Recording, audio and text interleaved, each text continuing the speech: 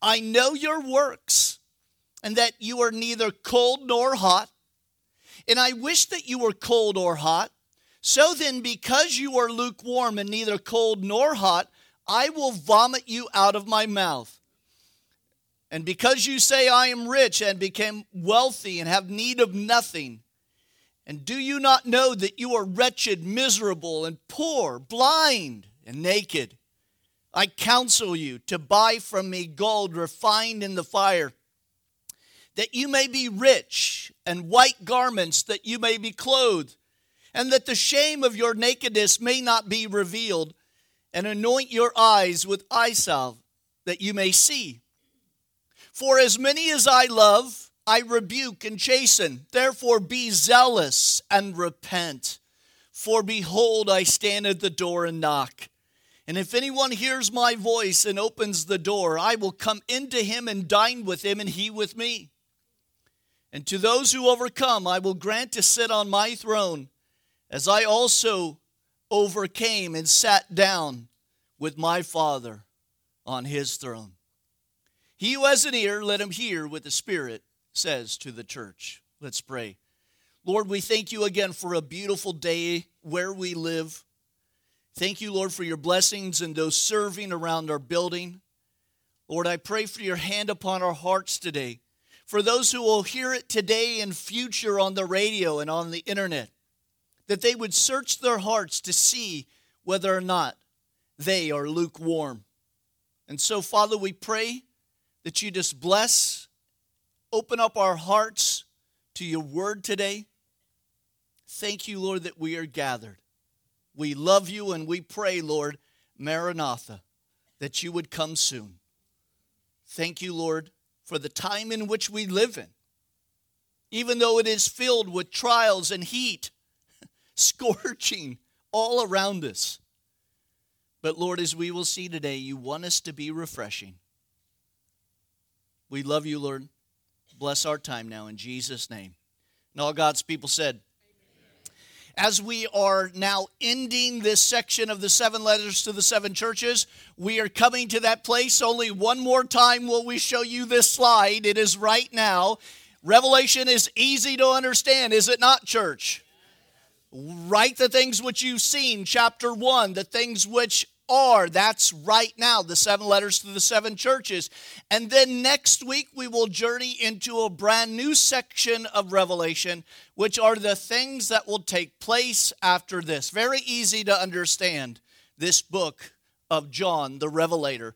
But as we have gone through the 7 letters to the 7 churches, we apply them 4 ways. Remember that?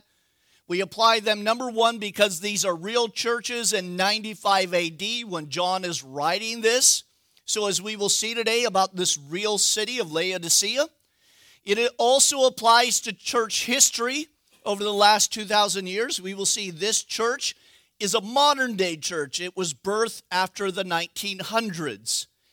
It also applies to churches today, and I will tell you, there are a lot more Laodicean churches than you think. Sadly, that is the case. But also sadly, the case is that there are a lot of individual Laodiceans.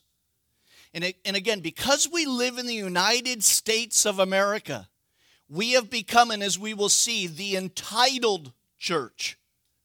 That people think that they are entitled to certain things when they come to church, rather than seeing our need to serve and love one another. It is not about you. Are you ready for it?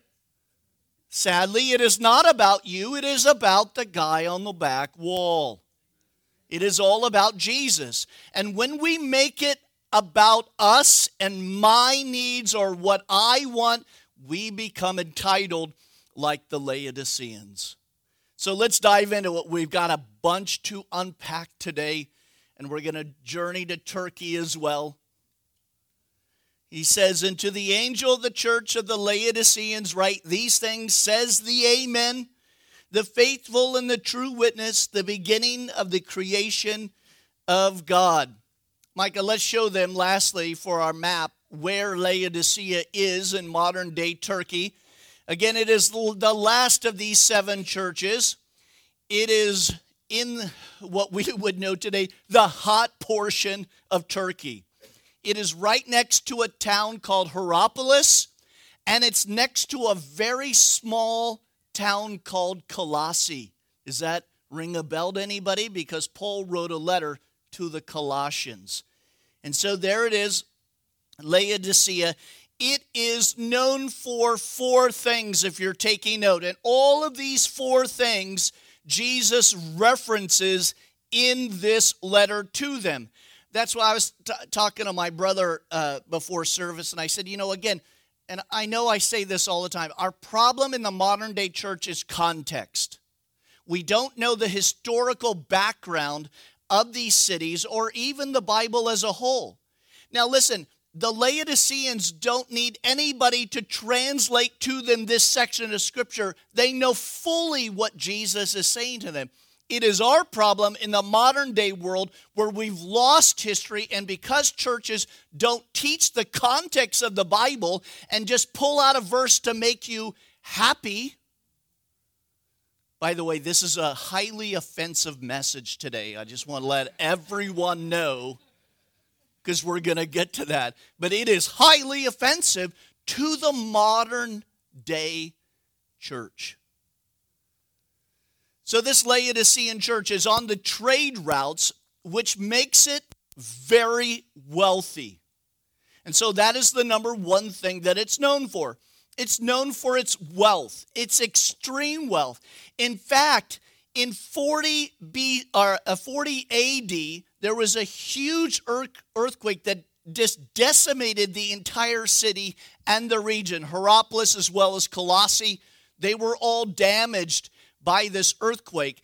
And because the Roman government wanted these cities to keep going and to thrive, they came in with government assistance. You think that's something new after a disaster. Man, that goes back to Rome. Listen, Laodicea was so wealthy, they said, we don't need any government assistance. Kind of like how South Carolina told the government that a couple of years ago. They came in and said, we want to help you during the hurricane. Then we said, no, we don't need any help. We're South Carolinians. We take care of our own, amen? We just like Texans, just a little smaller. So keep that in your mind. They're a very wealthy city. That will come up later in our study. It also, they manufactured a special eye salve, a medicinal purpose for their eyes. That'll come up. As well as a glossy black wool cloth that now is extinct. They don't have that variety of animal anymore. But if you had this, ladies, think about this, shiny wool, they don't have that today. It was by God's creation, this animal that lived in this area, and it was exported all over the Roman world. If you were wearing this, it was like Versace. Or whatever, Walmart brand that you and I shop for. That will also come up. Number 4, and the thing that Jesus speaks the most about in this section is that they are known for their water source. Again, they were near Hierapolis, which was a famous medical area. It had hot springs. Colossae was known for its pure cold water, and we will see that Laodicea is right in the middle of that. Now, the name Laodicea means the people ruling or the judgment of the people. Thus, the church of the Laodiceans were directed by the people rather than guided by the Lord. You see, the Laodiceans, that mentality continues today. It's amazing that these influential churches across our country regularly have interviews with celebrities who are not really living godly lives. They treat the service more like an infomercial than a holy service given over to the Lord of praise and worship. They're more about positive stories rather than sanctification, as we will see today, and purity and holiness. They talk about smile and be happy. often replaced by the message of the repentance and of the cross. And lastly, about the modern church, it's about a church that says, come and not be offended. Isn't it interesting that in church history, that's where we got? We finally got to the last one in the list inside of church history. This is not only the modern day liberal church, but it also is the modern day entitled church. Both, as we will see, have their own ways of doing church. I put that in air quotes. But they have no real power from God to accomplish changed lives. And that's what you need to hear today, because God is in the business of changing lives, not necessarily making you feel good about the situation or the lifestyle that you are currently in. He told the woman at the well, for all intents and purposes, stop being a floozy. Did he not? That's our modern word. She had many husbands. She was seeking out something, and he said, stop doing that. I have living water for you. This church and individuals like it will find themselves left behind. And the sad thing about it is they won't even know that they've been left behind. Not only that, is they will believe whatever the government tells them happened to you and I. They will believe the lie, and they will go on having church as they have always had it. Just without us wacko Christians, us evangelicals, fundamental Bible-believing, Holy Spirit-filled believers. They will go on having church. And I didn't get to this last week, but when we were talking about the rapture, when the church is gone, all of these buildings are going to be empty. And there's going to be church down the street. Whatever the name of that denomination is or whatever it is, they're going to have Laodicean church. And they are going to believe the lie. My prayer is that those who are left behind get a whack up. A whack up? Well, I was trying to add Jesus hitting them with a 2x4 and then a wake up. So a whack up is new. I want credit for that later. Put that on a shirt, Micah. Whack up for Jesus. Wait, what? What does that have to do today? Nothing. Verse 15. I know your works. I think sometimes you guys come here just to hear me invent words. You're like, did you hear what he said today? Yeah, we know. He says, I know your works, that you are neither cold nor hot. And I could wish that you were cold or hot. Now, in time past, I have taught this just like every other pastor. And if you go and read commentaries, you will read about this way that really pastors have been teaching for a long time. And the idea is that they say, and I have said plenty of times, that God wants us to be hot, right? I.e., zealous for Him, having a burning passion for Him. God wants you to be on fire. And look, it says, I want you to be hot. Or cold, which is unfeeling or disengaged from the things of God. I want you to either be burning or just not anything. Jesus said it would have been better if you had never heard the word, but to hear it and reject it. And not to say that that wasn't true, because it is, and it does show itself in other portions of Scripture. But it does not apply here, because the application and the context of it is different. Remember, Laodicea was extremely wealthy. Remember that? Extremely wealthy. Money and prestige would never let their water supply be hot or cold. Now, what has been taught in the past is that their water sources came from Colossae, which is 12 miles away, and Hierapolis, around 5 to 6 miles away. Hierapolis bringing hot water in, and by the time it got to Laodicea, it became lukewarm. 12 miles away, bringing cold water, by the time it gets to Laodicea, is lukewarm. Now, if you've been to Calvary Chapel, Myrtle Beach, you have heard me teach it that way. I tell you that until you go to Turkey, which a few of us guys had a privilege to do, and until you walk around Laodicea, you start to see that that is not what Jesus is saying at all. Are you ready for this? This is going to be fun. Again, people in Laodicea knew exactly what Jesus was saying and what he was speaking about. And that's what we're going to get into. Again, looking at the Bible in the proper context. And in this case, it's very relevant to the water system in Laodicea. Now, I want to show you these two images. One of them, the first one, is an image of what, we all know what an aqueduct is. We know what a Roman aqueduct is. Notice that the Romans oftentimes built them above ground. They didn't want anything to pollute them, right? You didn't want a cow walking by your water source and dropping what cows do. You didn't want that. It would pollute your water source, right? And a lot of times we think that they're aqueducts.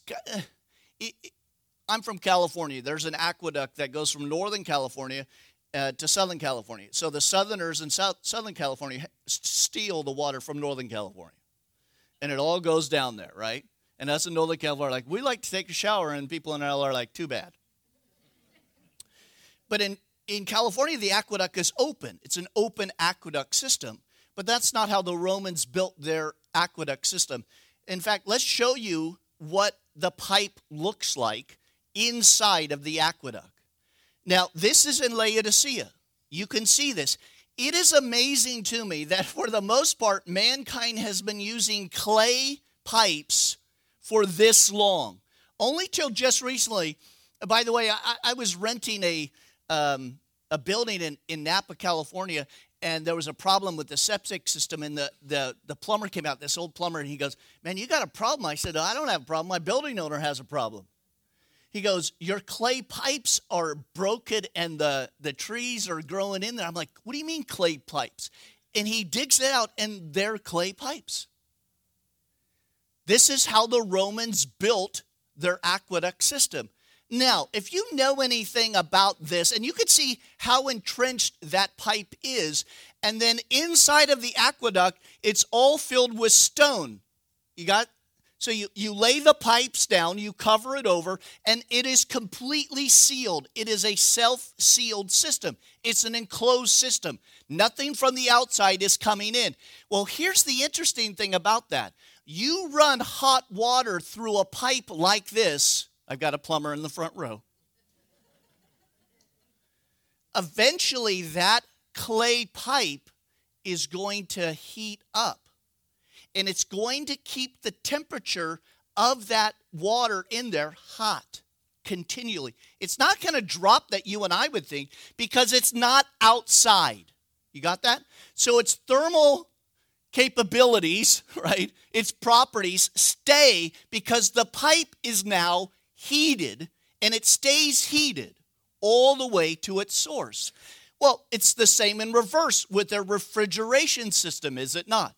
If you've got super cold water going through a pipe like that has soil and rock above it, and it's an enclosed system, by the time it gets out, it is also super cold. So the idea that the water source from 12 miles away that were super cold finally got to Laodicea and it was lukewarm, or the water coming from Hierapolis, by the way, there are closer hot springs than Hierapolis in that area, several miles away. Now they've got two sources. And I want you to think about it this way. Do you think rich people are going to have lukewarm water in Laodicea? If you're a town who told Rome, we don't need your money, we'll build our own town again, they are not going to stand for lukewarm water. And so what has always been taught, and again, nothing necessarily wrong with that view, but that's not what Jesus is saying. The Laodiceans have hot water and they have cold water. It's really cold and it's really hot. And so Jesus says to them, I wish that you were hot. Again, what is hot water to us? What would be hot water to them? Well, if you're taking note, hot water is therapeutic and it is healing. You see, Romans love their hot baths. And who doesn't? The wonderful way that hot water can soothe aching joints and muscles. Isn't it wonderful? If you've got a bath, right, and you've been out and you're up at Arrowwood, even though we don't have baths there, we have showers. But then I come home and I soak in that bath, and it's just so soothing, isn't it? You can feel your bones and your aching joints and your muscles, right? It's very healing and it's very therapeutic. The Laodiceans also taught that the hot water, which carried minerals in it, was good for healing. So not only would they bathe in it, but they would drink it. But you weirdos, no, we drink hot water, do we not? It's called coffee or hot tea. And then some of you weirdos just drink it hot without any tea or coffee in it, right? And so in their eyes, because it's a volcanic area, and again, volcanic areas are always lush, they're always good for farming, right? But they also always have healing properties, minerals in the area. And so they believe that not only soaking in it, but drinking that hot water was good for them. Well, Jesus is asking them and us,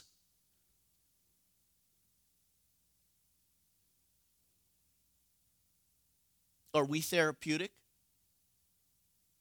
Are we healing to those around us? Jesus is asking them, are they like the water source which they so desperately treasure? Are they, as the church and individuals who believe in Jesus, are they being therapeutic and healing to others around them that are aching in the world in which they are living in? They are sore and they are tired of living in a messed up world. Are we being as therapeutic and healing as the water that they so desperately crave? Now, what about cold? Again, that cold water came from glaciers coming off of the mountain from Colossae, 12 miles away. How many of you have you're hiking, you're way up in the mountains, right? And you go and you take a drink of that very cold water coming off of the mountain. It is refreshing, is it not? You know what it's like to have a cold beverage on a hot day? In Laodicea, it gets very hot. Again, it's in the middle of Turkey there. It's very hot. And throughout the city, they had cold water stations for people to be refreshed in the intense heat of the day in which they lived in. And so Jesus is asking them, are you refreshing to those around you in the intense heat of this world? Does the church bring a refreshing message under the fire of violence and corruption, of intolerance and hatred? Does the world see the church as different, or is it just see it like another woke organization? Does the world look at the church as bankrupt, without truth, without hope? They come into these entitled churches, and what they get is the same message they hear from the world. It's not refreshing when they walk in the door. Guys, do you know how many times I have heard somebody say to me after the message, that was so refreshing to hear? My pastor doesn't teach like that. He doesn't teach out of how refreshing it was to hear the truth. I hear that all the time from visitors. Listen, when someone comes to us burning from the heat of this world, do we, like Jesus, say in Matthew 10:42, give them a cup of cold water? Why does he say cold? Why doesn't he say just a cup of water? Because Jesus knows what it's like to have cold water, not only in his day, but our day. And so if Jesus is telling us to be refreshing to other people, why aren't we doing that? But what is the problem with this church? They are not being refreshing, and they are not being healing. They're not therapeutic to those who are around them. So what are they? Verse 16 says, so then, because you are lukewarm and neither cold nor hot, I will vomit you out of my mouth. I don't even want to see that video of Jesus. Lukewarm. Now listen, let's put it in context to the Laodiceans. So the Laodiceans taught that hot water was therapeutic and it was healing. It had minerals in it, as well as the cold water. You know, the thing about hot and cold water is that if there are impurities in those waters, you don't taste it. You don't taste it in the hot, you don't taste it in the cold. But when do you taste it? Man, when it goes tepid, when it goes lukewarm, you're like, man, have you... Look, no show of hands. You come in, it's a South Carolina, woo, humid, 99% humidity, 105 out, right? The heat index is 3,000 degrees. You just cut the grass, you're about to pass out, you grab water, and it's lukewarm. What do? You spit it out. This happened to me just recently at the property. I was cutting grass. I came in. I don't know why I grabbed whatever that water was that was on the counter, but it must have been by the window because it wasn't hot and it wasn't cold. It was disgusting. And I immediately went to the fridge, right, to where the water comes out that is cold. That was refreshing. Now, don't send me, you medical people, room temperature water is great. It's better for your... I don't want to hear it. I know you're right. But cold is still refreshing. Do you go to somebody's pool and jump in and it's hot like in the ocean in the summertime? You're like, if I wanted a bath, I'd go home. I love Myrtle Beach, but in the summertime, that water can get really hot out there. That's not refreshing, is it? You go to someone's pool, you want to jump in. You don't want to jump in and go, I should have brought my bar of soap. That's not refreshing. On a hot day, you want something cold. You don't want something hot. You want something cold. Listen, so what they taught was that lukewarm was filled with toxins and impurities. That's what they taught in Laodicea. So what did Jesus just say to them? You are impure and you're toxic. Now do you see the context of this scripture? So the modern day church is toxic to those around. How could it be? It's got a steeple and it's got a cross on it. It's got pews and they're singing, how great thou art. We're going to see that it is not what they think it is. So Jesus can taste when we are not pure, but not just Jesus. The world can see when the church is also toxic. What a description of the modern day church. All kinds of organizations, programs, committees, activities, but no power. I mentioned it earlier, but let me read the scripture, 2 Timothy 3:5. Paul telling Timothy that in the last days it will be characterized by those having a form of godliness but denying its power. And Paul says, have nothing to do with them. Remove yourself from them. The lukewarm church, which claims to be a representative of Jesus Christ, never sees the transformation of a soul from darkness to light, but instead deceives many because they do not have the power of the gospel. Remember I said in the beginning, there is no power of transformation. They don't have that. They're doing church, but they're doing it in man's strength. Man can gather a crowd real easy. There's entertainment going on, but there is no power of the Holy Spirit. These churches are usually more interested in social action than gospel action, more interested in reformation rather than transformation, more interested in planning than praying. Why is it so hard to get so many people out to a prayer service?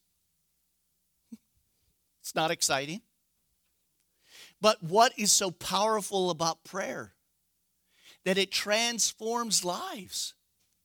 Why do we have a prayer chain? So that when there is a need, right, that you can pray for it. I thank you for those who heard that my son had an appendectomy 2 days ago.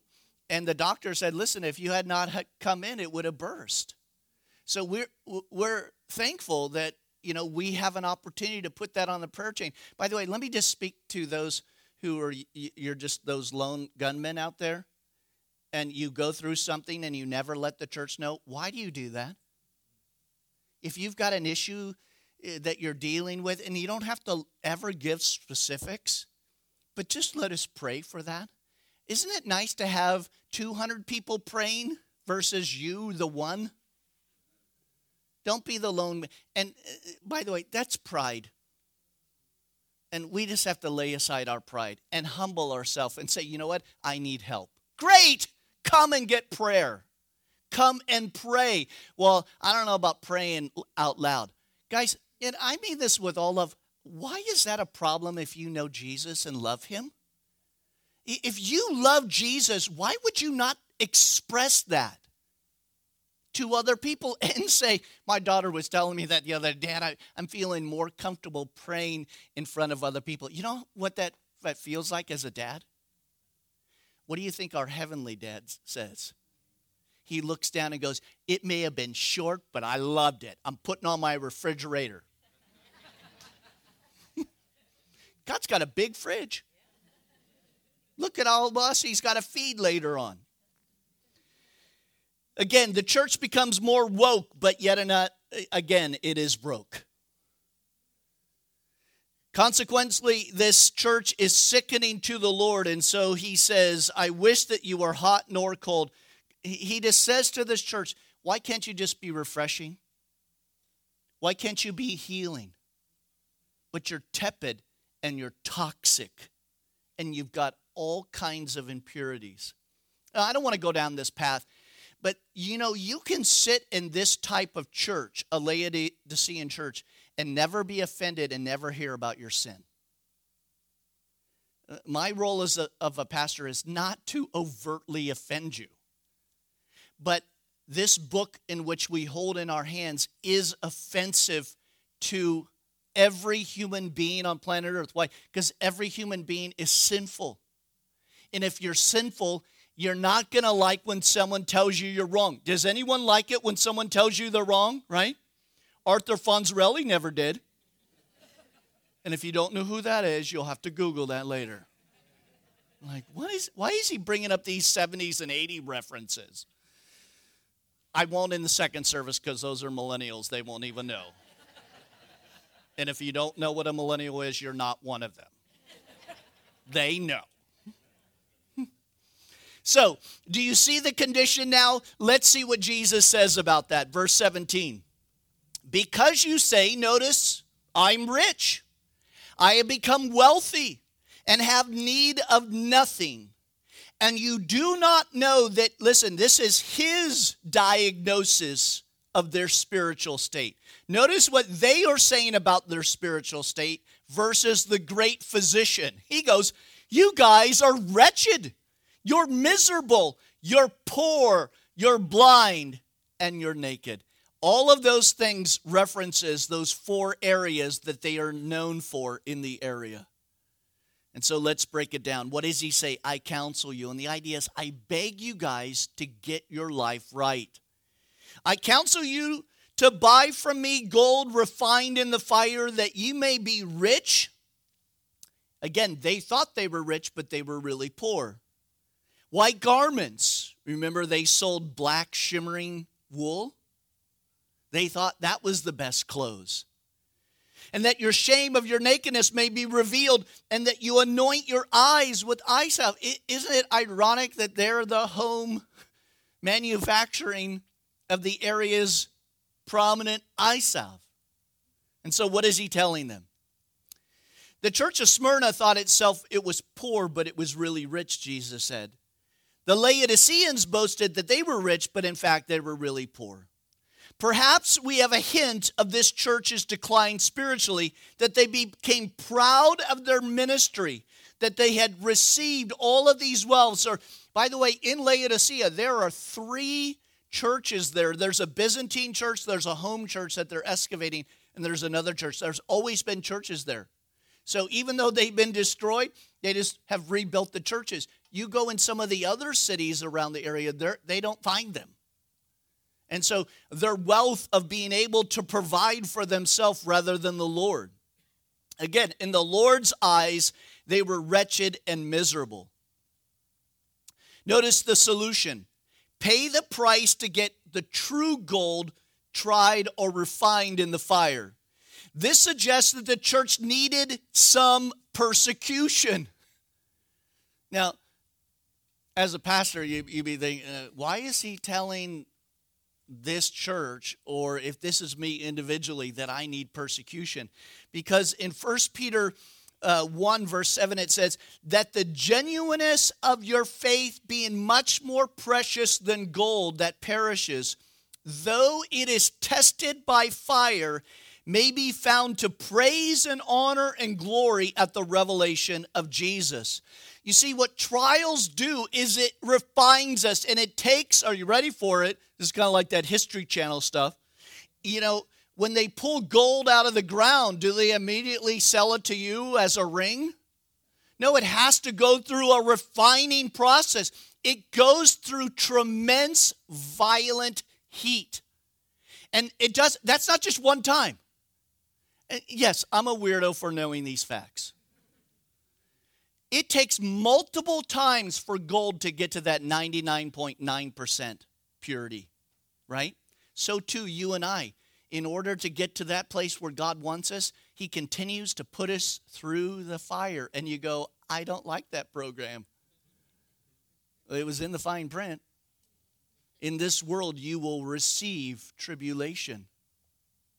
But be of good cheer, Jesus says, I have overcome the world. So God uses fire, temptation, trials in our life. And what he's telling them is, you guys need persecution. You see, the church in America has become too soft, too whipped cream. What it needs is maybe the government saying, you got to shut down. Well, some churches will just bow to the pressure of the man. But the true church needs to stand up and says, like Peter and John, as for you, whether we should listen to you or to God, we're going to go with God. And so we won't bow to that, and we won't bow to the pressure. Well, we'll just put a giant fence around your church. We'll arrest you. We'll arrest the pastor. Go ahead. We'll get someone else. And I said this a couple of weeks ago, and I want to restate this. When I get arrested, I expect somebody, and that would be my brother next, to stand up, come in the pulpit. And when they arrest him, Foy's going to stand up. And when they arrest him, Tom's going to stand up. And then Jack. And then it's going to go down the line until they arrest us all. Because we stand for Jesus, not for what man says. And Jesus says, I need you, the entitled church, to have some fire in your life. I need you to feel the pressure of the world coming upon you. Why? Because the world doesn't come upon them because they're no threat to the devil. And so they get along just fine with everyone in the bar next door. In fact, the bar is actually in the church. Santa Cruz, California. You think I just make this stuff up? I can't. It's too good. And then I read them and my mind blows. Like, how in the world are we living in a world where a church is selling booze on Sunday? Yeah, California. That's why I left. Again, there is no divine condemnation given to this church, or commendation, because the Laodiceans were too busy commending themselves. Look how good we're doing. We're doing wonderful.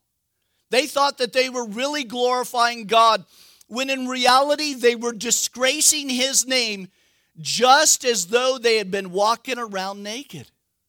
And he says, you guys are blind to that. Listen, we can get blind to the things all around us. We have those blind spots. And from time to time, Jesus needs to speak into your life and say, as we did on Wednesday night with the weight that's so easily, right? We're running this race for Jesus. We don't want extra baggage on us. And again, that weight may be okay for somebody else, but not for you. And Jesus needs to come and tell you that. 2 Peter again, I'm going to go back to Peter, verse 1. 2 Peter chapter 1, verse 5 through 9 says this.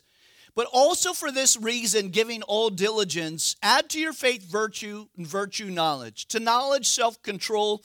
To self-control, perseverance. To perseverance, godliness. To godliness, brotherly kindness. And to brotherly kindness, love. For if these things are yours and abound, that means continue, you will neither be barren nor unfruitful in the knowledge of our Lord and Savior Jesus Christ. Now listen to the last verse here. He says, for he who lacks these things is short-sighted even to blindness, and has forgotten that he was cleansed from his old sins. Boy, Pete knows how to give it to us right at the end, doesn't he? He says, you guys are blind.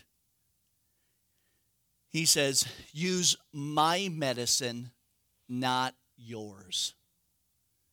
Manly ways, and I don't mean like manly ways, but manly ways are not going to save us. It's not going to cure us. It is only God's ways and God's word. Well, let's keep going. He says, as many as I love, I rebuke and chasten, therefore be zealous and repent. It's interesting to me, the word that he chooses for love here.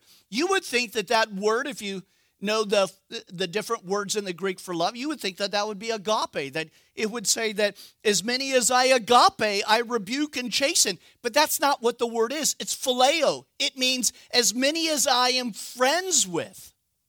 What is a true friend in your life? One that will tell you the truth, knowing that you may be rejected by that friend, and yet you still give that message. That's the definition of a true friend. Knowing that you're going to speak truth, biblical truth in their life, they may reject you and cast you away, but for the saving of their soul, you will speak truth and know that you might be rejected. And Jesus says that as a friend. Hey, I'm trying to help you guys out. I rebuke and chasten those who are my friends. He says, be zealous. That word zealous means hot. So be hot again and repent. And verse 20, well known, behold, I stand at the door and knock. And if anyone hears my voice and opens up the door, I will come into him and dine with him, and he with me. And so Jesus gives that invitation. Now listen, we often use inside of the church this verse as an evangelistic verse to unbelievers. And yes, it can be applied that way. But who is Jesus writing to? He's writing to the church. And so it's an invitation to those who are in the entitled church. And not only that, he's speaking individually. If anyone would open the door, who's an anyone? Well, look around. The tense of the Greek is that he stands at the door and he keeps knocking. It's a continual knocking. There was in 1854 a man who painted a painting. He painted a painting. Genius up here. His name was Holman. Why did you laugh so much?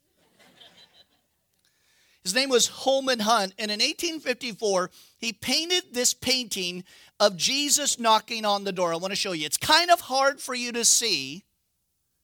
But you can see that, and again, the day, right, the halo and all that, look past that, people. It's now hanging in St. Paul's Cathedral in London. But upon its first unveiling, a critic went up to Mr. Hunt and he said, Mr. Hunt, you've made a mistake. By the way, I love this about critics and about people who tell you your own mistake that you just created. It's like, it's my creation. How could there be something wrong with it? It's like telling Van Gogh or Monet that he did something wrong. That sale was in the wrong place. So this critic comes up to him and he says, Mr. Hunt, there is no handle on the door.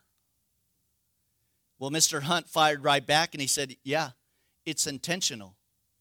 You see, the door only opens from the inside. Hunt was right. For it's up to you and I to let the Lord into our lives. He won't kick down the door. He won't force his way into our hearts. We must open the door from the inside. Awesome, isn't that? But let me tell you something you also may not know. Thank you, Micah.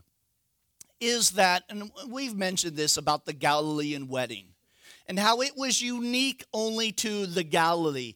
And Jesus would, when he was talking about end times, he would usually almost always reference the Galilean wedding.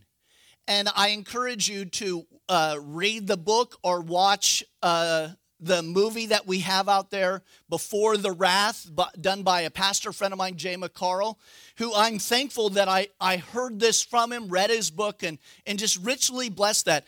But there is something in here that only John would have known, and he is communicating to the church, but the rest of the Jews in this area and the believers who knew about the Galilean wedding would also know.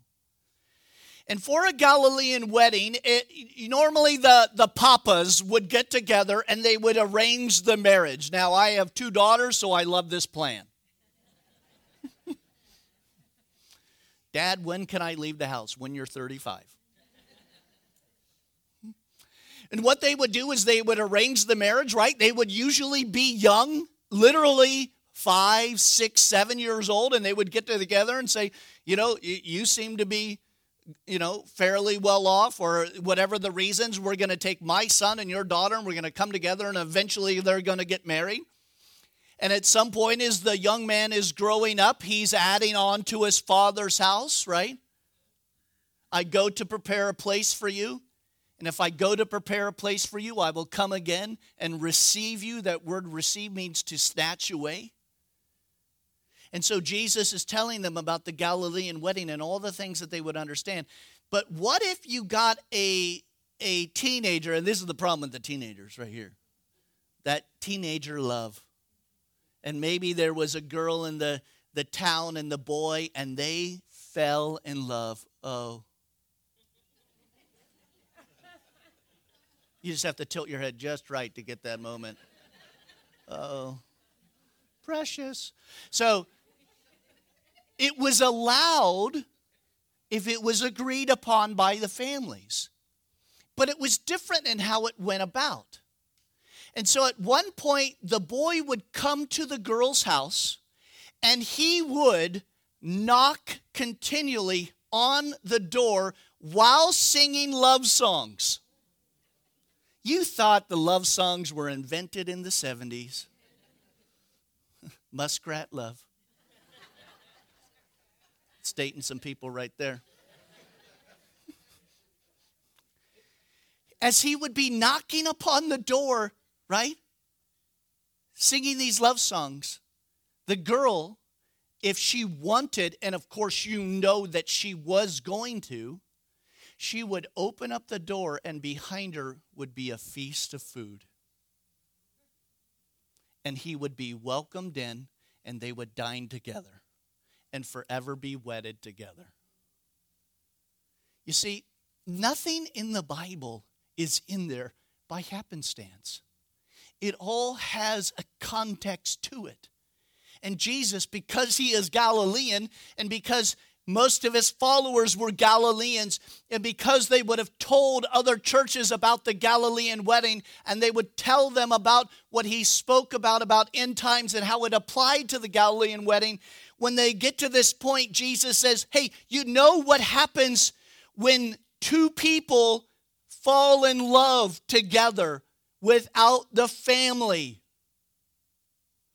They want to be together. And so the picture of Jesus, who loves his bride, says, let me in. I want to be with you for all eternity. And yet, think about it. It is still our choice to open up the door.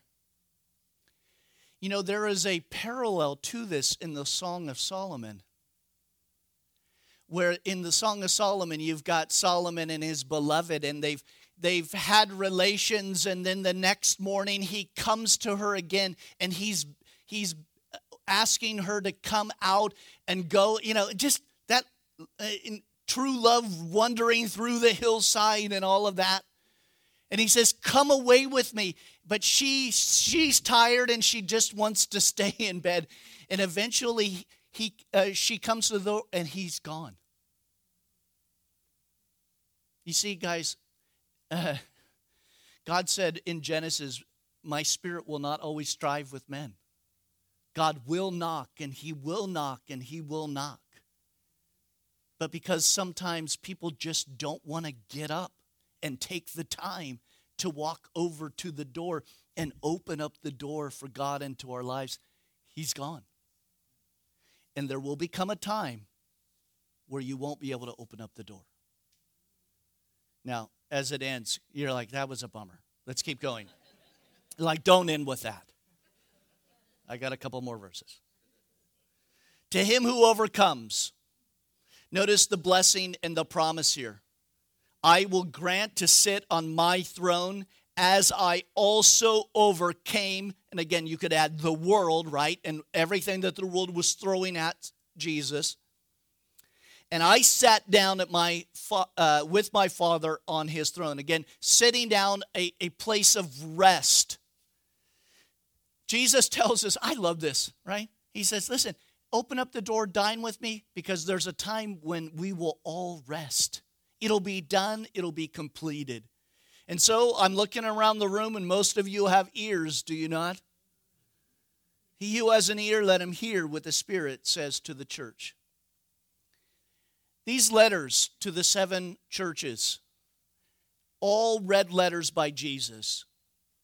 Different areas in church history. I hope that you have enjoyed a glimpse of church history over the last few months, that we put them in context. But it is a great warning at the end. And isn't it interesting, the warning at the end? It is the Laodicean church at the end. It's the liberal entitlement church who thinks that they can do all the programs without God. They can have all the church, but no power, no transformation, just make you feel good before you leave. That's all you need, is to feel good and to be happy and find the best day of your life, or whatever junk that they're pushing this year in a book. None of that means anything when the fire of the tribulations and trials of this world come upon us. God is calling out the church in this age. You've been comfortable in America too long. You haven't had any persecution at all. I mean, what's the worst thing that's happened? Somebody gets rode up from their supervisor because they had a Bible on their desk. Now people are being fired, being dismissed, canceled because of Jesus. Listen, we're getting to the place where God is starting to weed out the wheat from the tares. I pray that as we journey through the book of Revelation, and next week we will see the church out of here. Amen. Chapter 4 is the rapture chapter, but we already did that. But we'll see the song that's inside of it as well. But we're done now. Guys, there is nothing else in church history or in our time that we are waiting for Jesus to return. Israel is where it is. That flag is flying in Jerusalem. We have, thank God, our embassy in Jerusalem. We are currently standing behind our ally, currently. God has called his people, the Jews, to a regathering, and now he's about to call his bride home. Yeah, that's a woohoo Jesus right there. So read ahead, Lord willing. I mean, it'd be great. We finish Revelation, or the 7 letters to the 7 churches. We just get raptured. I'm good with that. Lord, we could have just got raptured at chapter 1, but chapter 4 is just fine. Read ahead chapter 4 for next week, Lord willing. Let's pray. Father, thank you again for your love for us and that you even call us friends. That just blows my mind. That you want to hang out with us. Oh, you have to love us because you're God, but you like us. And Lord, that's amazing. And we pray for anybody, Lord, who is inside the Laodicean church. For we know that he calls those individually in that church to come out, to repent, to be zealous, to see the need for you, to be refined in the fire, to be pure again and not toxic. And so, Lord, thank you for your beautiful illustrations, the context of the Laodicean church. We thank you, Lord, for your bride. We thank you, Lord, that you're calling us home soon.